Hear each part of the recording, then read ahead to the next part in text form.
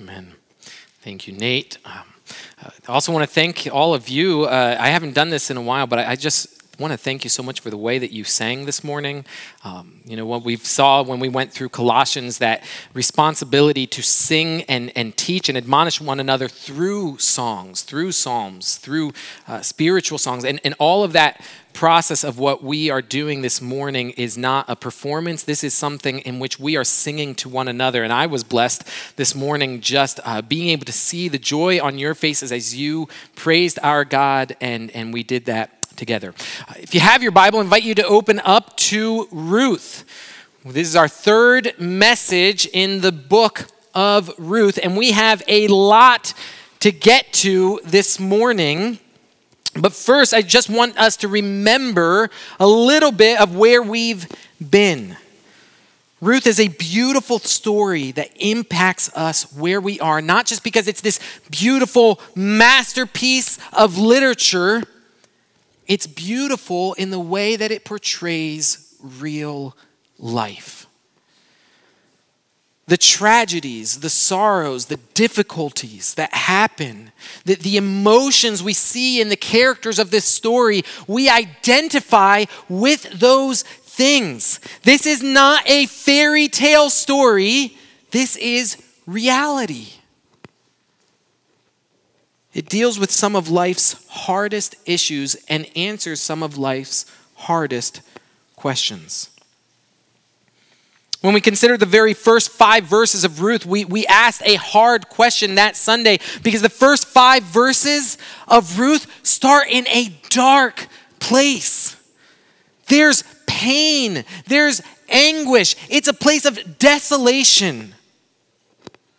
And so the question that it caused us to ask is God good? Is he loving? Does he care? Is he kind? Naomi struggled with those questions in light of the bitter hardships she had encountered. But what we discovered is that God is good. His steadfast love endures forever. We saw that God remains in control and has a plan of redemption. We saw that the theme of Ruth, what we're going to be looking at, is that only God can produce sweet harvests from bitter hardships. And that's what we're looking forward to, but we hadn't quite gotten there yet in those first 5 verses. We saw that we must rest in God's redeeming love, for he rescues those in distress. But how can we rest in his love if we have moved far, far from him?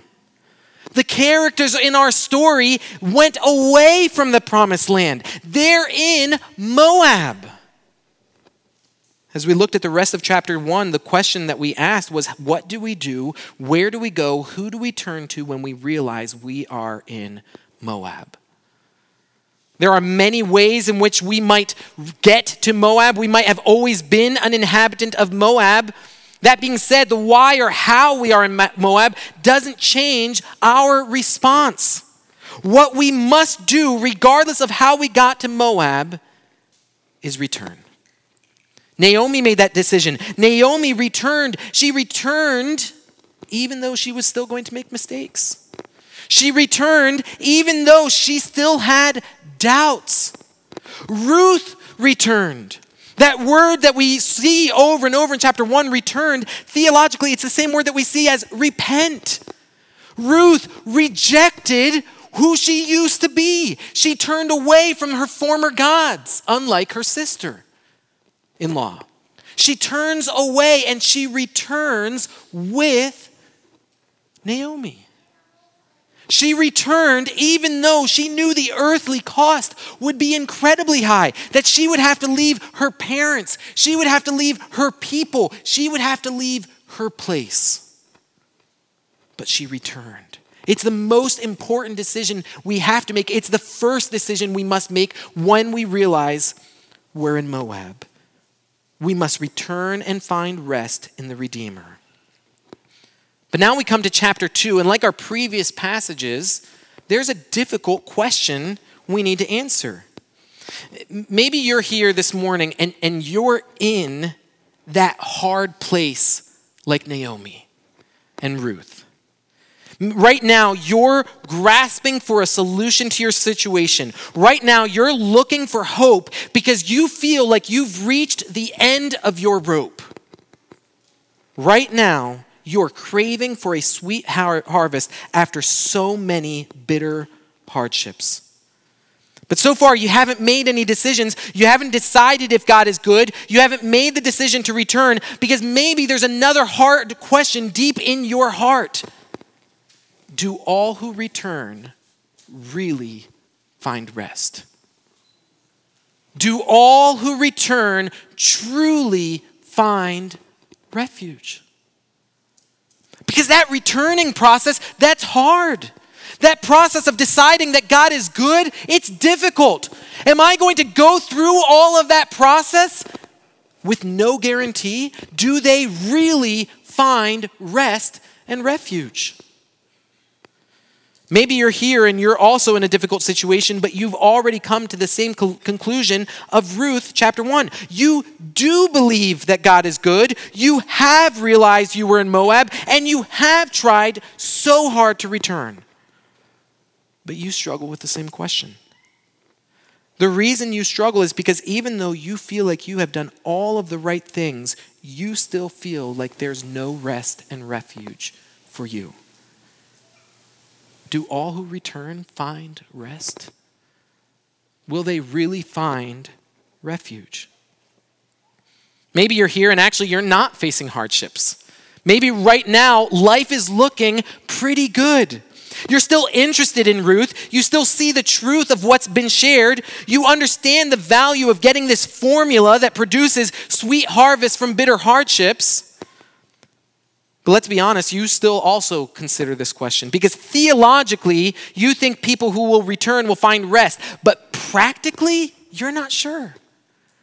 You think about those different times in which you're not the one going through something hard, but the person you love is going through hard, and you want to comfort them, and you're saying these things that you believe are true, but you're just not sure. You say, it's going to work out. Return to God. Rest in Him. You'll find a refuge. But there's that nagging question just in the back of your mind where it's like, is this actually true? Does this actually happen? This morning we're going to consider this question of, do all who return find rest? Do they find refuge? And we're going to look at it according to chapter 2. Here's our big idea for this morning.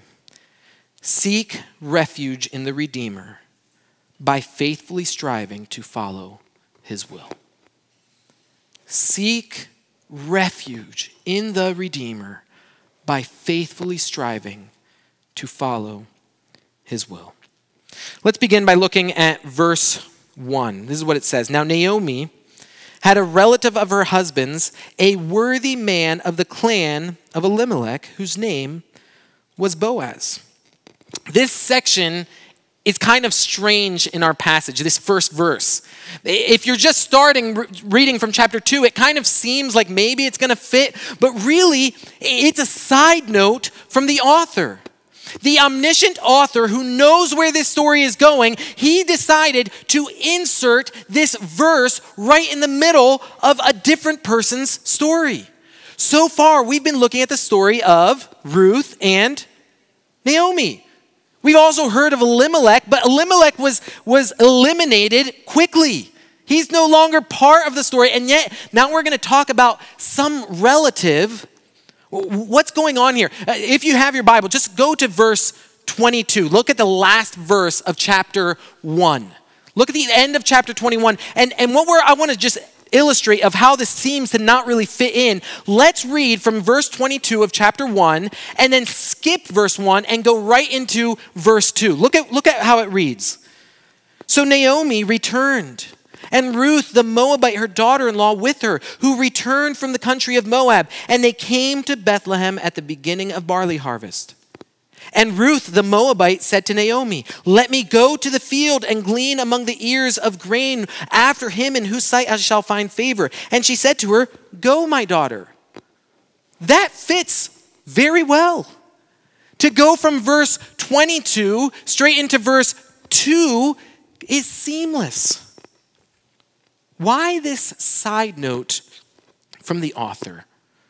Why insert this part? I think the author is demonstrating to us a change in tone.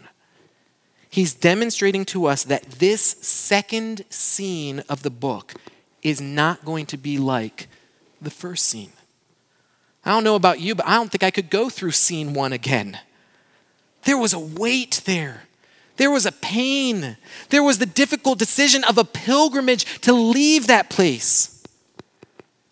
But now we see that there's a difference. How is the author conveying that to us? Well, compare the beginning of chapter 2 to the beginning of chapter 1. In chapter 1, we are told that there is a famine. And Elimelech, this man and his family, leads his people away from God. We know that because famines didn't just happen. They were something that God caused in the promised land. And within that, part of the problem was what it says in the beginning of chapter 1, that it was in the days that the judges ruled. Well, the book ends by saying, there was no king in Israel. Everyone did what was right in their own eyes. And we start chapter 1 of Ruth thinking, well, maybe someone's not going to do that. And if there's someone we think won't do that, it's Elimelech. Because as we talked about last week, what does Elimelech mean? My God is king. So if there's someone that's going to go against what everyone else is doing and say, no, I'm actually going to treat God as king, it's the man who's named My God is King, but he does the opposite. He runs away, he doesn't repent, he leads his family, and because of his decisions, he places bitter burdens on the people around him. That's how chapter 1 starts. But chapter 2 says something different.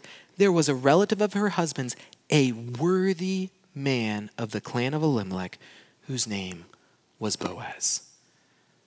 If the results of Elimelech's faithlessness were bitter burdens placed on others, what will the results of Boaz's faithfulness be? We'll have to wait and see. Let's keep going. There's another reason, though, that this is important for the author to include here. I think what the author is demonstrating us is a reminder that God is telling a bigger story than the one we can conceive. We're reading this story. Ruth and Naomi lived this story. Did Ruth and Naomi have a chance to read chapter 2, verse 1? No, for them, it actually went from verse 22 of chapter 1 straight into chapter 2, verse 2. They're not aware of Boaz. Ruth has no idea who this man is. Naomi, we'll discover later, has an idea of who she is, but in this moment, she's not thinking about Boaz. In this moment, all she can see is her own story. Isn't that what we struggle with? Aren't we going through life and thinking, God, I want to rest in you. I want to trust you, but all of the details of my life don't look like you providing. They look like pain. I don't see the footnotes, the side notes that you're making. I don't see the other stories. But the author is giving us a glimpse of saying, wait a second. Even though Ruth and Naomi didn't know about Boaz, God did. It's easy for us to only consider what's happening here and now. It's easy for us to forget that there's more going on that we can conceive. It's easy to lose sight in the masterpiece God is creating, that he is weaving stories and lives together beyond our wildest imagination. We need to remember that for us, we will often skip from verse 22 of chapter 1 right into verse 2 of chapter 2. We need to know that God sees the whole book and is writing the whole book. He has a bigger story to tell than just the one that we might see. So we need to trust him. So now let's jump in and get back to our characters in Ruth and Naomi. What we're going to find in this next first section is that Ruth's kindness is displayed as she is going to humbly work. Look at verse 2. And Ruth the Moabite said to Naomi, "Let me go to the field and glean among the ears of grain after him in whose sight I shall find favor." And she said to her, "Go, my daughter." Remember, at the end of chapter 1, they come back during the time of harvest. In one sense, we talked about that's a huge blessing, that they are going to be able there is a harvest that they did not plant. On the other side, humanly speaking, what's the problem? They didn't plant it. It's not their harvest. They don't have, humanly speaking, a right to this food. But God already had considered that. Again, God is telling a bigger story because he had already provided for that. This is what it says in Deuteronomy 24. This is the law of God. When you reap your harvest in your field and forget a sheaf in the field, you shall not go back to get it. It shall be for the sojourner, the fatherless, and the widow, that the Lord your God may bless you in all the work of your hands. We also see in Leviticus where it tells the people who are reaping and gleaning from the land to not glean everything. They're not supposed to take all of the harvest. They're supposed to leave elements there for those who have nothing. God is providing. But we're going to see here that God's provision still requires work. And Ruth is willing to do that work. I want us to just imagine and try to put ourselves back in the story again and consider the significance of what Ruth is doing. Ruth's request here comes with a high degree of risk. Beyond just the physical labor that's required, she's going to face significant danger. Do you know what one of the most repeated words in the book of Ruth is? Moab, Moabite. All of the time, it describes Ruth the Moabite, Ruth from Moab. They returned from Moab with Ruth the Moabite over and over and over again. And there's a part of it that's like, we get it. She's foreign. She's not from here. She's a Moabite. But now think of yourself as the first people that read this. Who's Moab to them? They're enemies. They're a disgrace. They tried to curse us. We don't want anything to do with Moab. Sure, God gave some commands and laws, but that's for our own. We're not going to do that for someone from Moab. She's an enemy. See, that's important for us to imagine what kind of response she's going to expect. But there's another reason why that's important. It's important because the source of blessing, the person who is going to remain faithful, it's an unlikely source. The way that God is going to move this story forward is not the way we would expect. We would expect Naomi, the Israelite, who's returned, who knows who God is, who was brought up in that, to teach and bring Ruth along. But that's not what we're going to see. What we're going to see is that Ruth, the Moabite, is going to be faithful. So Ruth is faithful. Why? Because she committed herself under God to care for her mother-in-law. That was part of her profession in chapter 1, verse 17, where she says, "May the Lord do so to me and more also, if anything but death parts me from you." Ruth has committed herself under God. And that's not just words. How often can we read beautiful poems of devotion? Make all of these claims that, I love you to the moon and back. I would do anything for you. And then when it comes the time where you have to do everything for them, are you willing to do it? Ruth is. Ruth puts her words to action. Now, just again, imagine what that's like. Let's remove the fairy tale lenses and read it according to real life. Think of the position Ruth is in when she says, "Let me go glean," and Naomi says, "Go," meaning Naomi's not going with her. She's leaving the city, a place she does not know. And think of all of the positions she's in. Vulnerable in every sense. She's young. We see that later in the passage. She's poor. She's a woman.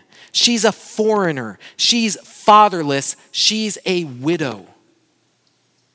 Do you think she's vulnerable in this place right now? All of those things are not things she can hide.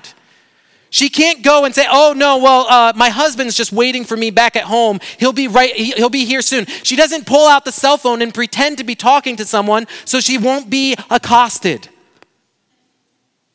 No, it's clear she's alone because what she's asking to be able to glean among the fields is only reserved for people in her condition. It's obvious where she's at. And we might think, but yeah, I mean, that's true, but it's part of God's law. Like he's already told them what the Israelites need to do, so she'll be fine. Yeah, Israel's not doing great about following God's law right now. Again, we've talked about this a lot. If you haven't already read it, read Judges 17 through 21. Israel's not in a great place spiritually. She's facing real danger, as we're going to see in the rest of the chapter, where what did Boaz have to tell his young men? I've told them not to touch you. I've told them to leave you alone. What does Naomi say when she gets back? Stay there lest you be assaulted. This is real danger. And yet what does Ruth do? She follows the will of God. She goes out and she works hard. Something we need to realize is that following God requires trust. Following God often is going to look like facing fearful situations. In order to find rest, we don't just return, we need to follow. Ruth returned. She came to this place. She turned away from where she's at. And we could expect, oh, Ruth, just stay home. God is going to pour out the blessings on you. There are many places that preach that false gospel. But there's a job that needs to be done, and it's hard. And it's a job that could cost her much. And it's a job that will cause her to face fearful situations. It's a job that requires her to trust in the place she is hoping to find refuge. Returning is the first step, but following is all of the next steps. But we see in verse 3 that God is still present. God is taking care. Because who's the person that knows the area in this story? Who do we expect would be a guide at this time? Naomi. Naomi, you're a local. So Sherry's going to be going, Sherry Holloway, she's not here right now, but she's going to visit my hometown in Brazil later this year. Hannah's gone there with me several times. I don't say, Hannah, I need you to go buy some stuff in this other part of town and you just need to go there. Hey, just figure this out, do it on your own. Because I know there's certain parts of my hometown you don't go. You're a gringo. You're an American. You stand out. You have red hair and blue eyes. Don't go there. If I just let her go, I'm not setting her up. And yet that's what's happening right now. And we're like, wait a second. Naomi, you just said go? Well, God's still in control. Look what happens. So she set out and went and gleaned in the field after the reapers. And she happened to come to the part of the field belonging to Boaz, who was the clan of Elimelech. I don't know why Naomi wasn't Ruth's guide. There's a chance, and what we see a lot in scriptures, that Naomi's in a dark place. There's a depression that hangs over her, a numbness. And maybe that's the reason. Maybe it's because she has to go after other details of figuring out the status of her land, the land of her husband. Maybe there's other elements like that. But for whatever reason, Ruth's alone. And yet God still caused this to happen. How do we know that this isn't just a coincidence? Well, because of verse 1. It's already been introduced. There's a worthy man. And Ruth happened to come to his fields. God's in control. See, sometimes we think that we can't actually follow God because we don't know the next step. And here's what I want to just remind you. We're called to faithfully strive to follow God's will. God does not give us all of the next steps. There are going to be times where we're leaving and saying, God, I don't know whose field I'm going to be able to find food. I don't know where to go, but I know I'm supposed to go, and so I'm going to walk by faith. That's what Ruth's doing. She doesn't know where she's going to end up. She doesn't know what she's going to encounter. Doesn't know what she's going to get in return, but she knows she's supposed to go, and so she does. And God provided. We come then to verse 4 and we see Ruth's testimony, where we're introduced to Boaz here, and it says, and behold, Boaz came from Bethlehem, and he said to the reapers, the Lord be with you. And they answered, the Lord bless you. Then Boaz said to his young man who was in charge of the reapers, whose young woman is this? And the servant who was in charge of the reapers answered, she is the young Moabite woman who came back with Naomi from the country of Moab. She said, please let me glean and gather among the sheaves after the reapers. So she came, and she has continued from early morning until now, except for a short rest. We get a glimpse of Boaz's character because the first words out of his mouth are a blessing to others. And those others who he's in charge of are happy to see him. The Lord bless you. And then Boaz gets a glimpse of Ruth. Who's that? Who's that young woman? She's not someone I hired. She's not part of the young men who are here to cut all of the different grain, to bring it down. She's not part of the young women that I hired to go behind and pick up everything and tie it into bundles. Who is this young woman? We see for the young man in charge, what does he say? What does he make an effort to say twice in one sentence? That's Ruth, the Moabite from Moab. Yes, that is how that works. But that's the part that stands out to him at first. But then what does he continue to say about Ruth? She said, please let me glean and gather among the sheaves after the reapers. Ruth stands out at first because of Ruth's humility. She didn't come and say, according to the Mosaic law, you therefore must provide for me. Can I please just take some of the extra that's left behind? She comes humbly, and then what does he notice? She comes and she works hard. So she came and she has continued from early morning until now, except for a short rest. Can we just stop and imagine exactly what kind of work we're describing? Okay, like I said, they come by, they cut all the grain, that all is going to fall on the ground. The first people through are going to pick the easy parts, and they're going to do it. Now, just that, if you've ever spent a day picking up sticks, doing things like that, where you're just bending over the whole time, that is back-breaking work. But Ruth doesn't get the first pick. Ruth is coming after them to pick up the little pieces that they left behind in order to survive. And she has rested only a short time. She has worked hard continually. Sometimes striving to follow God's will is going to require sweating in the fields while working. We can think, wait a second, God, I returned. There should be on demand. Like, where's McDonald's? Where's what I just need to be given? No. God say, she's going to have to work. And she's working hard. And she's working humbly. But she's doing it all while following God. See, Ruth's faithful kindness was not hindered by danger, by pride, or by the necessity of work. Ruth's faithful kindness was on display as she faithfully strived to follow God's will.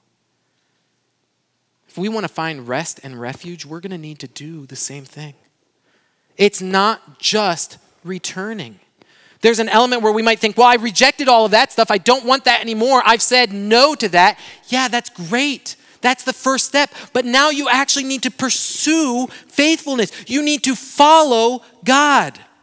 And following God is not easy. It takes work. It takes humility. We come now to the next section where we see Boaz's kindness displayed through his generous giving. Look at verses 8 and 9. Then Boaz said to Ruth, "Now listen, my daughter. Do not go to glean in another field or leave this one, but keep close to my young women. Let your eyes be on the field that they are reaping, and go after them. Have I not charged the young men not to touch you? And when you are thirsty, go to the vessels and drink what the young men have drawn." Boaz is faithfully striving to follow God's will by following God's law. That's an easy way in which we can follow God's will. What has he told us to do? God told them, this is what you will do for those who are fatherless, those who are widowed, those who are poor, those who are sojourners. That's Ruth. See, sometimes I think we overcomplicate following God's will. We overcomplicate. I see this so often, and I've been part of it, where we start all of these debates and these discussions, and we go into all of these theological nuances, but we miss the point. Oh, well, couldn't Ruth, is she really part of the promise? Does she really qualify in this sense? Because, well, she has all of this, and we could go in all of these debates. No, what did God say? Give her food. Sometimes we make this all so complicated when what we really need to do is just follow what God said. See, we have an example of this in the New Testament. Who knew the law better than anyone? Pharisees. Did they actually follow the law? Were they actually following God's will? No.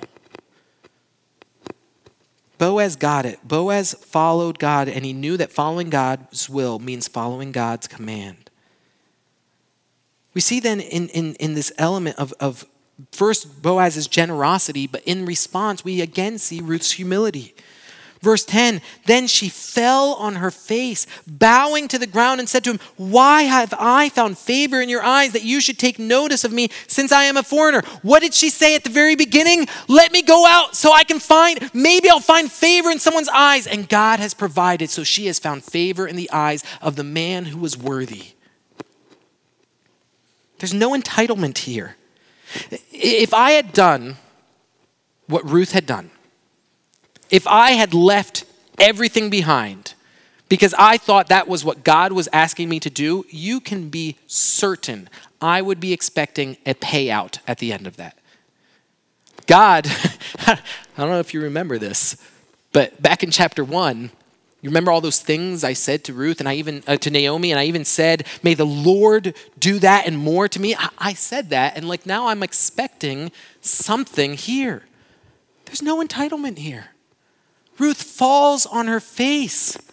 Who am I? What have I done? I'm a foreigner. What's fascinating about this story, I wasn't going to get into this, but now I'm going to. Boaz understands a little bit about this. Do you know who Boaz's mom is? Rahab. Boaz knows what it's like to be a foreigner in a land. He knows what it's like for his mom to have gone through that. And now he shows a love, a kindness, a generosity to Ruth. Faithfully following God's will means humbly receiving what God provides. It's not proudly receiving. Faithfully following God's will means humbly receiving what God provides. He gives a gift and we don't say, "About time. I earned that." We say, "God, who am I? I'm a foreigner. I'm not part of your people. You brought me in to be part of your people, but I'm an outsider. Who am I that you would provide for me in this sense? We see then Boaz's response, but Boaz answered her, all that you have done for your mother-in-law since the death of your husband has been fully told to me, and how you left your father and mother and your native land and came to a people that you did not know before. Everything you've done for your mother-in-law, all of this, I am seeing it. We've seen and heard your testimony. She recognizes what she gave up. Look at the list, that you left your father and mother. You left your parents. You left your native land. You left your place. You left your people behind. You gave up everything in order to care for your mother-in-law. Ruth is finding a refuge right now in Boaz. But Boaz is going to point now to a greater refuge that Ruth has found. The Lord repay you for what you have done, and a full reward be given you by the Lord, the God of Israel, under whose wings you have come to take refuge. Does Boaz say, good job, you're going to find refuge. Stick on this path. Maybe someday God will provide for you. No, what does he say? Right now.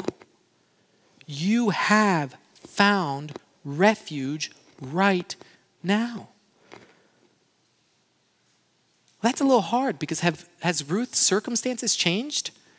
A little bit. She's found a field that she can glean, but she's still a widow. She's still childless. She's still a foreigner. She's still poor. And rest assured, even though he says a full reward, she's still going to have to work. And yet she still has refuge. What's the imagery that we're seeing here? Under whose wings you have found. Earlier this summer, we hatched 20 chicks this summer. And watching what those chicks do right after hatching, they go right under that hen because that's their place of safety. It was interesting because we free range, so we let the chickens loose and go around our yard and stuff. And what happens, sometimes storms come through. And what does that hen do? She starts clucking. She lifts out her wings. All of these chicks, we would see 17 chicks fit under a chicken this big. And you're like, where are all of them? But they're all stuffed under there. Does refuge mean that no storms will ever come? No. Refuge means there's a place of safety in the storm. What God is promising, the refuge we need to understand is not, find rest and refuge because once you've returned, there will be no more storms. No. Ultimately, here's the good news, that promise does happen. In the end, that comes true where there's no more storms. But right now, we need a shelter. We need a refuge. We need a defender. And Boaz is saying, you have found that in God. Why has Ruth found that? Because she's faithfully following God's will. Ruth wouldn't have found that if she had stayed home. Ruth wouldn't have found that even if she had returned from Moab and then just stayed in Bethlehem. Ruth found that by going out and following God's will, and she has a refuge. The other significance, though, is let's remember who is Ruth? A Moabite. The Moabite found refuge? Yeah. Because the Moabite faithfully followed God's will. We're seeing what God truly cares about is the heart. She has found refuge not only because she returned, but because she has faithfully strived to follow. Look what she says in verse 13. Then she said, I have found favor in your eyes, my Lord, for you have comforted me and spoken kindly to your servant, though I am not one of your servants. More humility. She continues to walk in a manner worthy, and God continues to bless that through Boaz. We come then to verse 14, and we see that Boaz continues his generosity. This is what it says. And at mealtime, Boaz said to her, come here and eat some bread and dip your morsel in the wine. So she sat beside the reapers, and he passed to her roasted grain, and she ate until she was satisfied. And she had some left over. When she rose to glean, Boaz instructed his young men, saying, let her glean even among the sheaves, and do not reproach her. And also pull out some from the bundles for her, and leave it for her to glean, and do not rebuke her. Boaz is going way beyond the requirement of the law. The only thing required of the law was to leave the scraps.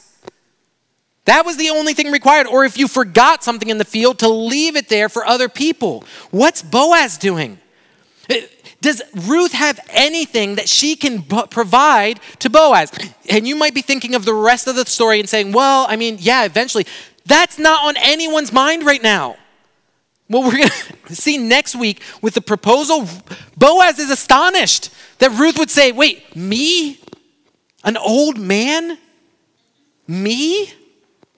Right now, Boaz doesn't have an ulterior motive where he's thinking, well, I'm going to generously give so that I can greedily get.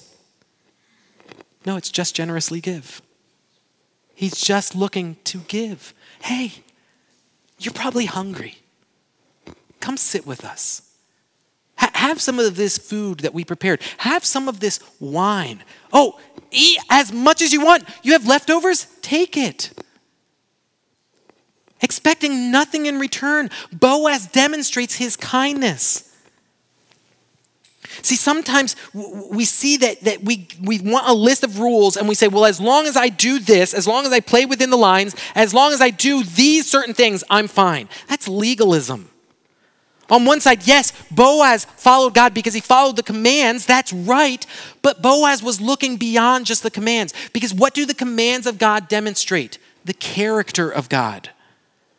Boaz has seen beyond just the face value of the law. Boaz has seen what this means about the God who wrote the law. He's seeing a God who is compassionate. And so therefore, he sees that he wants to give more. Boaz understands that God's heart is a heart of compassion, so he cares for those in despair. Boaz provides beyond just what the law of God requires. See, following God's will is beyond just what is his written commands. Following God's will means striving to follow his heart. This is going to go down the road, and we're going to see a man after God's own heart. That's what we are meant to be, that God is transforming our hearts. So even in those times where I'm like, I don't know what the law is here. What is God's heart? What would God call us to do? There's another significance, though, here that I don't want us to miss in Boaz's generosity. See, it's easy to see Boaz as just some rich guy who's just giving away his extra. Yeah, I'd give like that too if I owned my own field. I'd do that too if I had everything that Boaz had. If I had young men I was in charge of and all of this stuff, that's easy for him to give. Can we just remember what Boaz and all of Israel have just come through? How does chapter 1 start? There's a famine. Where? Bethlehem. How long does this famine go? Well, when does Naomi hear about it? She hears about it after 10 years that it's gone away.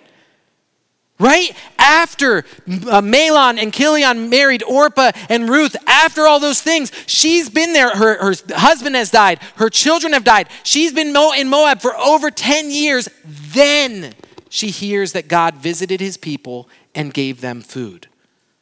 What's that mean for Boaz? What has Boaz just gone through for the last 10 years?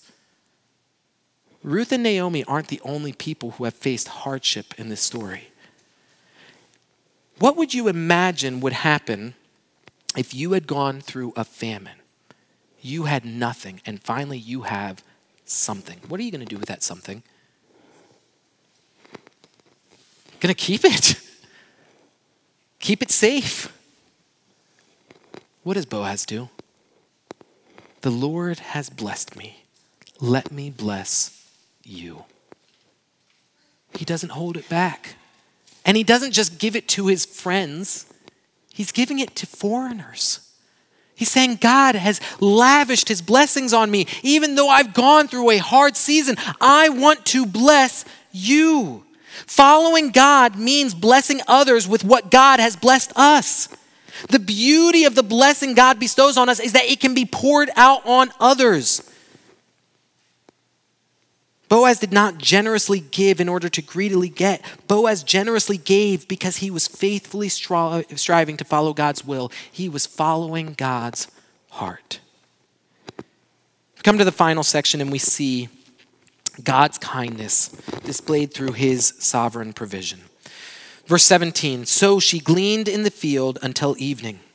Then she beat out what she had gleaned, and it was about an ephah of barley, and she took it and went into the city. Her mother-in-law saw what she had gleaned. She also brought out and gave her what food she had left over after being satisfied.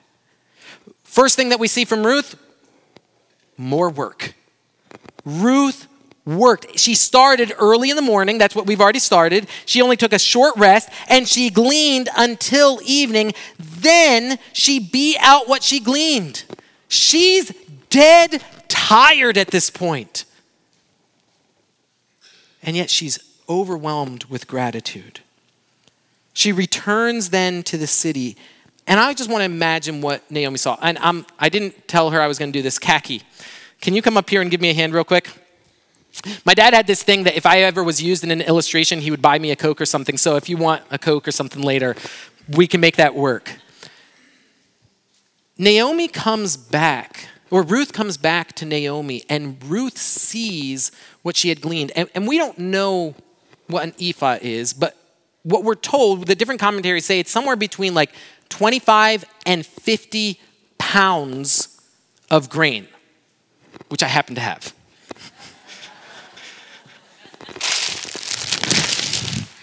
All right, it is 50 pounds. Can you imagine? Naomi looks out, and here comes Ruth going home. And what is Ruth? She is literally burdened with blessings. Imagine what has happened. How did they come back from Moab? I will need that back because my chickens depend on it. But when Ruth and Naomi left, they were burdened. There was a weight on them. What was their burden? Naomi's bitterness. The pain that they had gone through. And now, just a chapter later, what do we see? Ruth, she's burdened with blessings. It's a beautiful picture of the reversal of what God has done, that he's producing sweet harvests from bitter hardships. So they have this conversation where she says, and her mother-in-law said to her, where did you glean today? And where have you worked? Blessed be the man who took notice of you. So she told her mother-in-law with whom she had worked and said, the man's name with whom I work today is Boaz. And Naomi said to her daughter-in-law, may he be blessed by the Lord, whose kindness has not forsaken the living or the dead. Naomi said to her, the man is a close relative of ours, one of our redeemers. Here's one of the first things that I want to see here. I want us to notice how Ruth's faithfulness didn't just change Ruth's life, it's changing Naomi's life. See, Naomi was bitter. Naomi was weighted down. And yet here, what are her words? May he be blessed. Look at what it says in verse 20. May he be blessed by the Lord, whose kindness has not forsaken the living or the dead. There's some discussion to know about whether it's saying whose kindness refers to Boaz or it refers to the Lord. And there's disagreement. My view is that it's talking about the Lord. That both of them are true, right? Both have displayed kindness, but we're seeing a change in Naomi, that she's recognizing, wait a second, God is kind. He's demonstrating kindness to the living and the dead. God has not abandoned me. And then she says, Naomi also said to her, the man is a close relative of ours, one of our redeemers.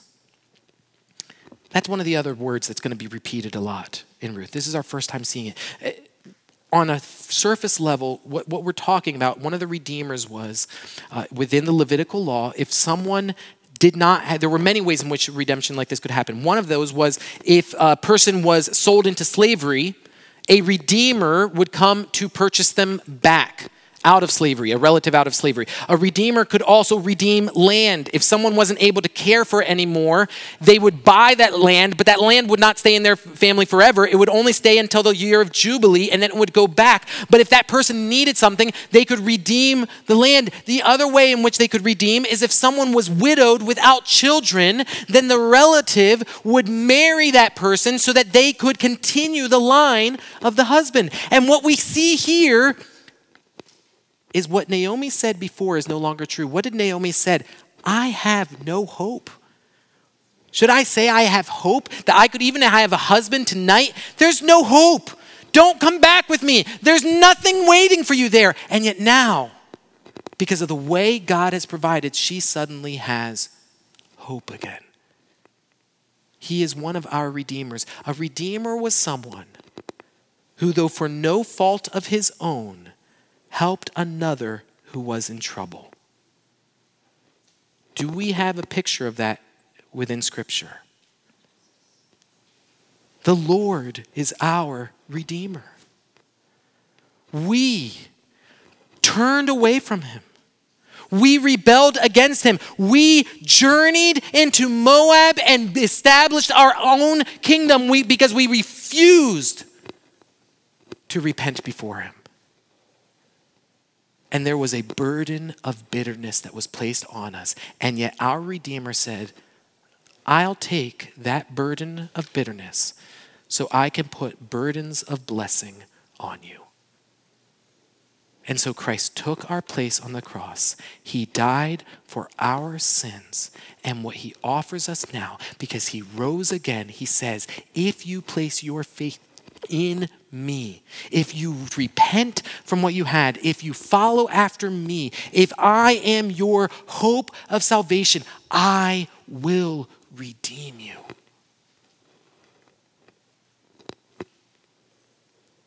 This is the beauty of the book. One of the great blessings that we have here is seeing the ripple effect of actions. What was the ripple effect of Elimelech's actions? Burdens of bitterness. What is the ripple effect of Ruth and Boaz's faithfulness? Burdens of blessing. What is the ripple effect of our Savior? See, we need to understand that coming and doing, following God, though, is going to require work. It's not just turning and saying, no, I reject that. It means actually following God. This is what we see in James 2. What good is it, my brothers, if someone says that he has a faith but does not have works? Can that faith save him? If a brother or sister is poorly clothed and lacking in daily food, and one of you says, go in peace, be warmed and filled, without giving them the things needed for the body, what good is that? So also, but faith by itself, if it does not have works, is dead. Paul's not, or James is not saying that you are saved by works. What he's saying is there's no such thing as a faith without works. You're describing something that doesn't exist. For someone to say, well, I have faith, it just doesn't have any works. That's not faith. Yes, repent, return, and then follow. Passage concludes, and Ruth the Moabite said, besides, he said to me, you shall keep close by my young men until they have finished my harvest. And Naomi said to Ruth, her daughter-in-law, it is good, my daughter, that you have gone out with his young woman, lest in another field you be assaulted. So she kept close to the young women of Boaz, gleaning until the end of the barley and wheat harvest, and she lived with her mother-in-law. That's another 7 weeks of hard work. But she continued faithfully following God's will. See, what we see in this passage is God's kindness throughout all of this and the way that God sovereignly provides for them. But we come back to our question that we asked at the beginning, do all who return find rest? Do all who return find refuge? And here's my answer, it depends. It depends on whether or not you will find rest and refuge. See, we all want that refuge. We all want rest. We know that the first step is to return, but how are we returning? Sometimes we think we can return simply by rejecting where we've been. God, I renounce what I was doing. I repent of my sins. I reject living in Moab. But if that is not then also coupled with, and therefore I will follow you, I will place my faith in you, then you haven't fully returned. That return is not a return of pride that says, that's beneath me. I reject that. Therefore, I'm returning and I'm turning away from it. No, it's this is what I deserve. You have something I don't deserve. I am coming humbly. Who am I? But I will follow you. That's what we see in Ruth. She returns in humility. She returns and is willing to work hard. She returns and faithfully strives to follow her Redeemer. And that makes all the difference. It's the reason she is able to find rest. Another reason we might not be finding rest and refuge is because we are looking for the wrong rest and refuge. Boaz sees her condition. He sees where she's at. He knows how hard life is for her. And he says, you have found refuge. Because he sees the greater story that God is telling, that he understands what true refuge is, that God provides safety. Seek refuge in the Redeemer by faithfully striving to follow his will. The worship team can come up, and I just want to remind us of this. When you faithfully follow, you not only find refuge for yourself, you become a refuge for others. Boaz faithfully followed God and became a refuge for others. Ruth faithfully followed God and became a refuge for her mother-in-law. The ripple effect of blessings because of our faithfulness pours out on others until one day we hope that they too choose to seek refuge in the Redeemer by faithfully striving to follow his will.